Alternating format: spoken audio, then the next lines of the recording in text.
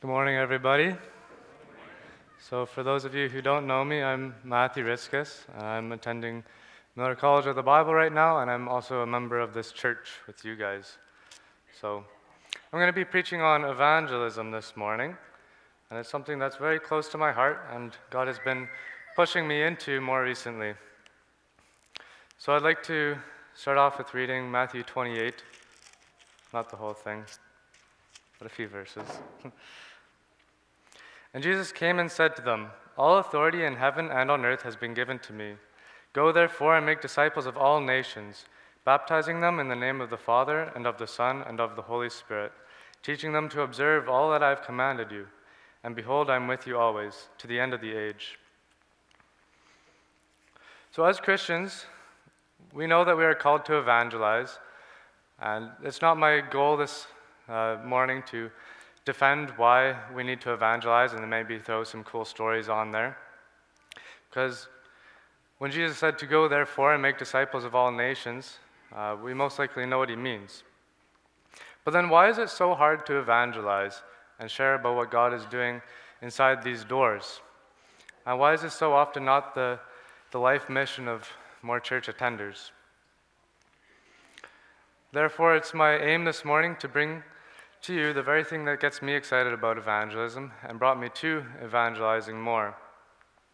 And it's the thing that when my heart feels so cold to others around me and I don't feel like having hard conversations, it reminds me of the lost in my life.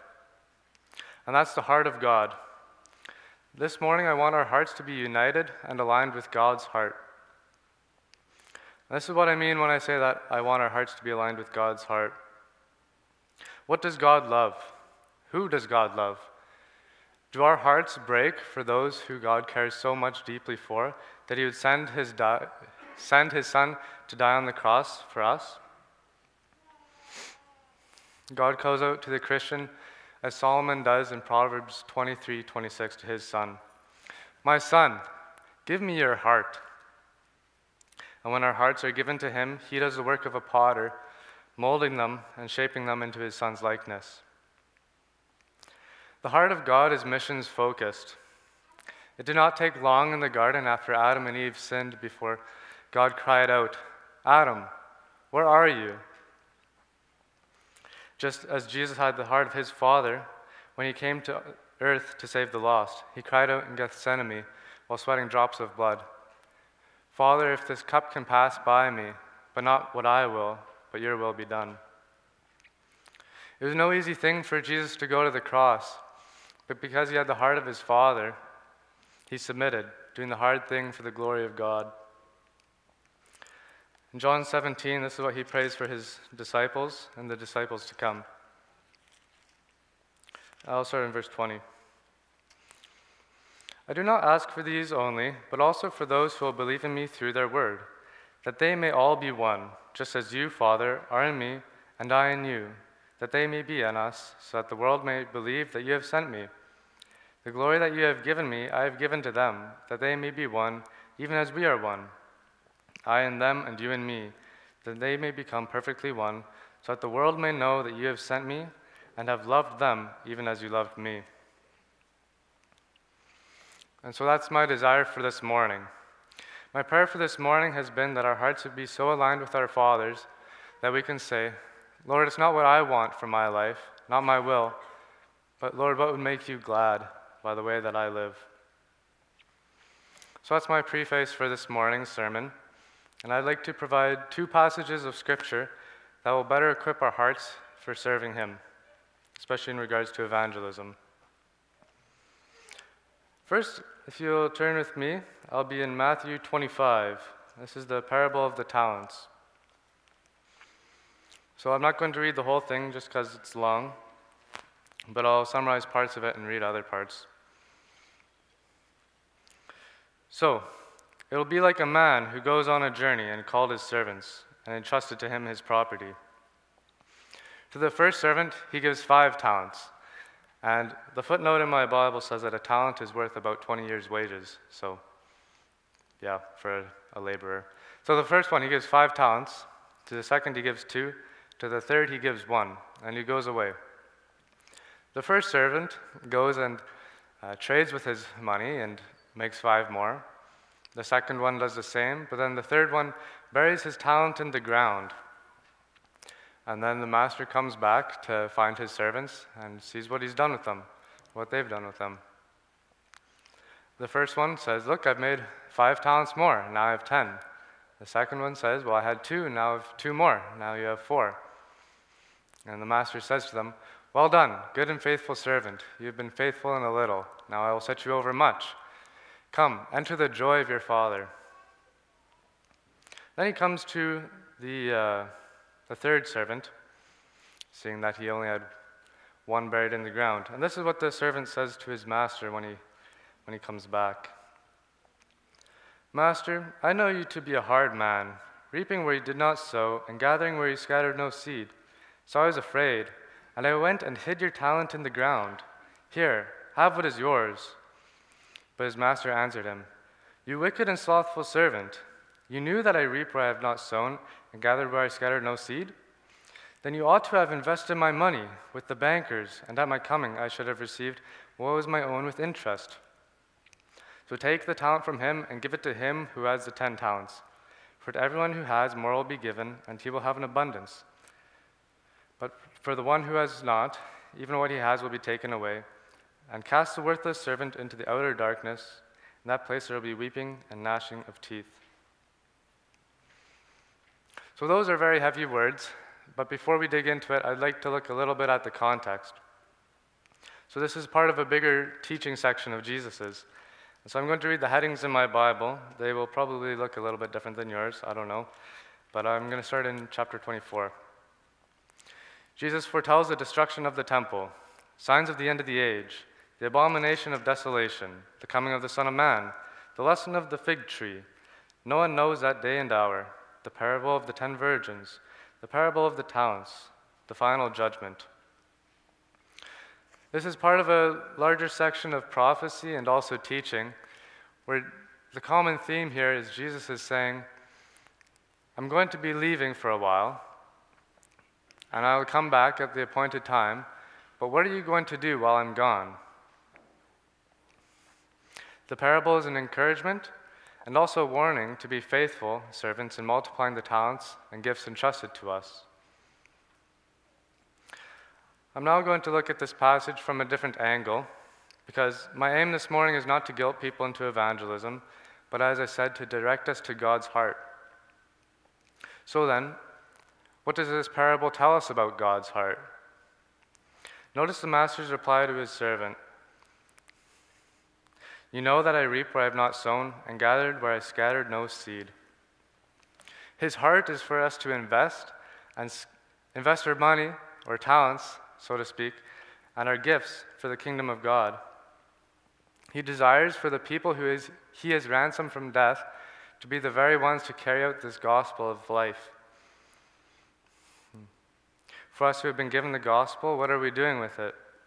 Is it ours to bury until a later day, like a lamp we might hide beneath a basket? But that's not why we gather here. Let us never lose our saltiness, because if salt has lost its saltiness, what good is it for? We have been given seed for sowing. And that's so often what the work of evangelism looks like, scattering seed for our master that he might reap a crop. We scatter the seed, the gospel of Jesus Christ, and we do it tactfully, but God is the one who changes the hearts. It's like Paul wrote, "I planted, Apollos watered, but God made the plant grow." So as seen through this section, it's both our duty, but also God's heart that we share the gospel with others. Because God wants to have a crop of believers that reaches all across the globe, including in Swift Current. So in part of what this looks like, as I said, scattering the seed tactfully. We don't want to be throwing things around and throwing our words around just, willy-nilly. So about a year and a half ago, I went on to jw.org. That's like the Jehovah's Witnesses. It's also the most widely translated website on the internet. And I was just kind of reading through there. and there was a little button. It said, "Get in contact with us." I said, "Oh, okay, I will get in contact with these guys." So and I give them all my information. I didn't get scammed, luckily, but about a day later, this guy calls me. He's like, "Do you actually want to talk with us?" Like, "Yeah, I actually want to talk with you guys." So yeah, we continued to talk for about a month and a half or so. And I listened to what he had to say. He was very polite to listen to what I had to say. But something that I learned from that was evangelism is not about winning arguments with others, but instead it's pointing them to Christ. He and I both, we could have just talked a long time about how we can read the Bible, but by the end of it, I was realizing that that's not going to go anywhere if I'm not pointing him to Christ. And so instead, I was able to share my testimony with him, and I was able to show him what the power of Christ does in the hearts of people.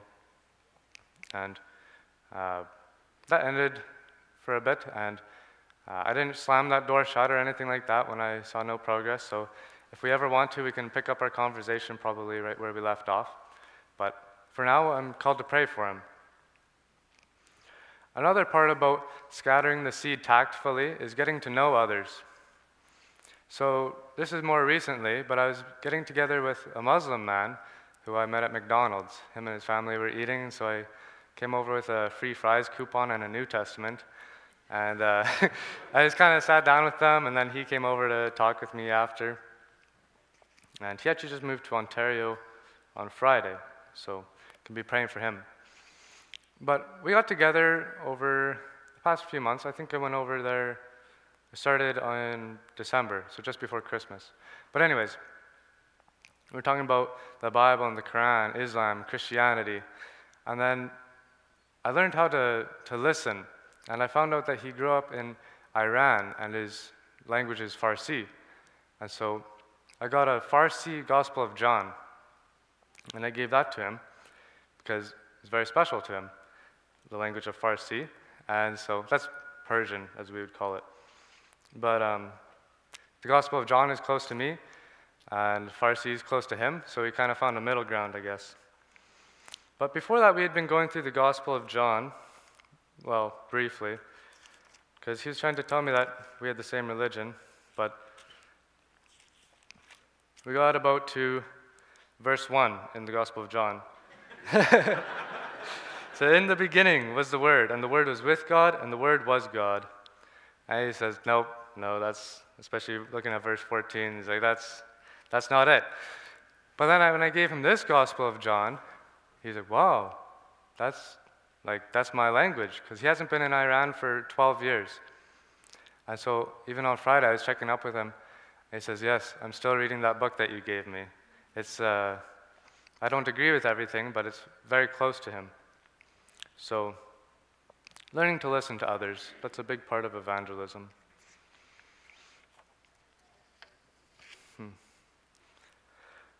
I'd like to now point us to the second passage I had in mind for this. It's in Galatians 6, starting in verse 11. So what is the message that we have to bring to others? It can be so easy to throw around terms like I gave the gospel, shared my faith, things like this. But what is it that we have to give? I feel like it'd be a disservice if I did not remind us all of this, that the message that we bring is a specific calls out of our mouths into the ears of real people. So, beginning in verse 11. See with what large letters I am writing to you with my own hand. It is those who want to make a good showing in the flesh who would force you to be circumcised, and only in order to force you to be circumcised, and only in order that they may not be persecuted for the cross of Christ. For even those who are circumcised do not themselves keep the law, but they desire to have you circumcised that they may boast in your flesh. But far be it from me to boast except in the cross of Christ Jesus our Lord, by which the world has been crucified to me, and I to the world. For neither circumcision counts for anything, nor uncircumcision, but a new creation. And as for all who walk by this rule, peace and mercy be upon them, and upon the Israel of God. From now on, let no one cause me trouble, for I bear the marks of Jesus on my body. The grace of our Lord Jesus Christ be with your spirit, brothers. Amen. Far be it from me to boast except in the cross of Christ. Crucifixion, as you probably know, is the worst form of punishment devised by the Romans. It is not very pleasant. For Jesus, it started off as a mocking. They hit him. Prophesy, who hit you? Moved into a flogging. Flesh ripped off the bone of our Lord. From there, his strength was weakened, and they got him to carry the crossbeam, that part there, up to the hill Golgotha, or the place of the skull. But he collapsed multiple times, and Simon the Cyrene had to carry it for him. There they put nails through his wrist, right in between those two tendons there, striking what we call the funny bone. It's the same nerve that goes through there. This, Paul writes, this is what we're going to boast in. And far be it from me to boast in anything except for this. This is very odd to people who are hearing this for the first time. Boast in crucifixion. When I'm going out to evangelize, I'm not giving away a self-help presentation or a your best life now. Jesus is calling me and you, come die. Crucifixion with Christ. This makes our message very hard to swallow. Sir, lay down your life. Please, give me your heart. But that is just it. We lay down our lives for Jesus because he laid down his life for us. Because of that, when we lose our lives, that is when we truly find them. It does not stop at, sir, lay down your life. But instead, whoever loses their life for my sake will find it. Do not hold on to this fleeting vapor of what we call life, but take hold of that which is truly life, the life in Christ. Paul shows that he understands this when he writes that his body bears the marks of Christ. God has called us to give up not only our thought life to him, but our very being. Our physical bodies are given over to him. This contrasts with those false teachers he talks about, who, in order that they may not be persecuted for the cross of Christ, they're unwilling to give up their hearts for God. They did not preach the truth so that they might not be persecuted. Close to a year ago, I reached out to one of my friends who I grew up with, and he was very close to me, and he had walked away from the faith.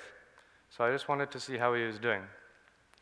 And it didn't take very long before I was talking about what I was learning in the Bible, and he became almost angry or annoyed, and he began to ask questions. What do you believe about this? What do you believe about this? This is why I hate the church. This is why I hate people like you for their faith and stuff like that. And it's just very odd and very, very sad. But I had a choice to make.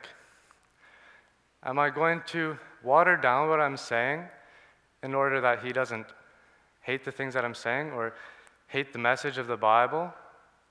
Or am I going to be faithful with what God has given me? For in Matthew 25, like it says, he who has not, even what he has will be taken from him. So I said what I needed to say, and I said it in love. And I trust the results with the one who's going to be making the crop grow. And so that's not happening at the moment, but we pray for him. We don't want to be like those false teachers who avoided the word so that they might not be persecuted for the cross of Christ. And so then, that is a work of the evangelist. Death to the world so that we might win Christ and win others for Christ. And if we follow in Christ's footsteps, we too will bear the marks of Christ, both inwardly and outwardly. The cost of discipleship is the cross of Christ. But thanks be to God that he makes the burden light. As he says in Matthew 11, take my yoke upon you, for my burden is light. So I'd like to bring this to my closing remarks of how do we live this out? There might be several different camps in this room. I do not know where most of you are at in your evangelism efforts. Maybe there are things that are keeping you back from evangelism. Or maybe you haven't thought about it. Or maybe you are one who is actively pursuing the lost who you come into contact with. Wherever you might be, I want this to be our pursuit, the handing over of ourselves to our Father each and every day. Evangelism is going to look different for most of us. For example, I'm in a very different situation than most of you. I'm not a parent, I don't go to middle school, so reaching those young children, parents have a huge influence on their children, and middle school students with their friends. But wherever we are, we have opportunities that God gives us, and we need to be faithful with them. God calls out to each one of us here, "My son, give me your heart." And when he has our hearts, they begin to look a lot more like his. When our thoughts are saturated by the truths of Scripture, we can know what God wants for us, because the will of God isn't going to be going outside the parameters of his word. And what better place than the Bible to get to know the heart of our Father? I thought about giving some more practical advice for evangelism in this sermon, and I hope that you found some. But I know that this is the best advice that I can give to get others passionate for sharing their faith with others.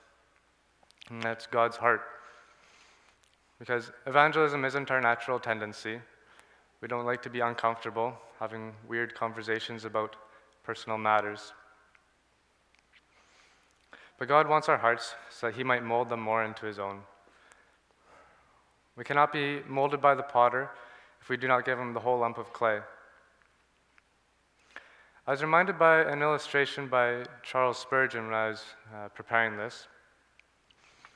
And he gives the illustration from Solomon in his wisdom. These two mothers come to him with one baby, and they say, "This baby's mine." And the other, they say, "No, this baby's mine." And Solomon says, "Okay, you guys can't decide on this. I'm going to cut this baby in half." And, oh, yikes. What does the true mother do? Give the other lady the baby.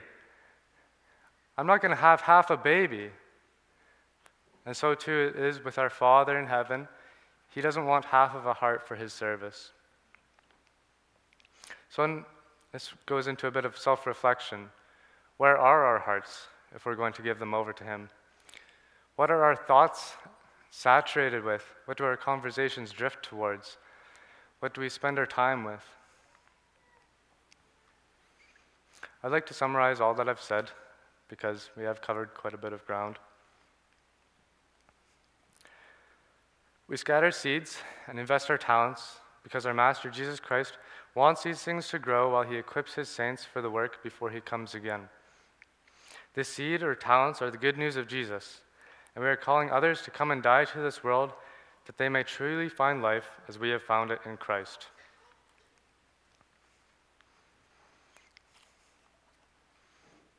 So,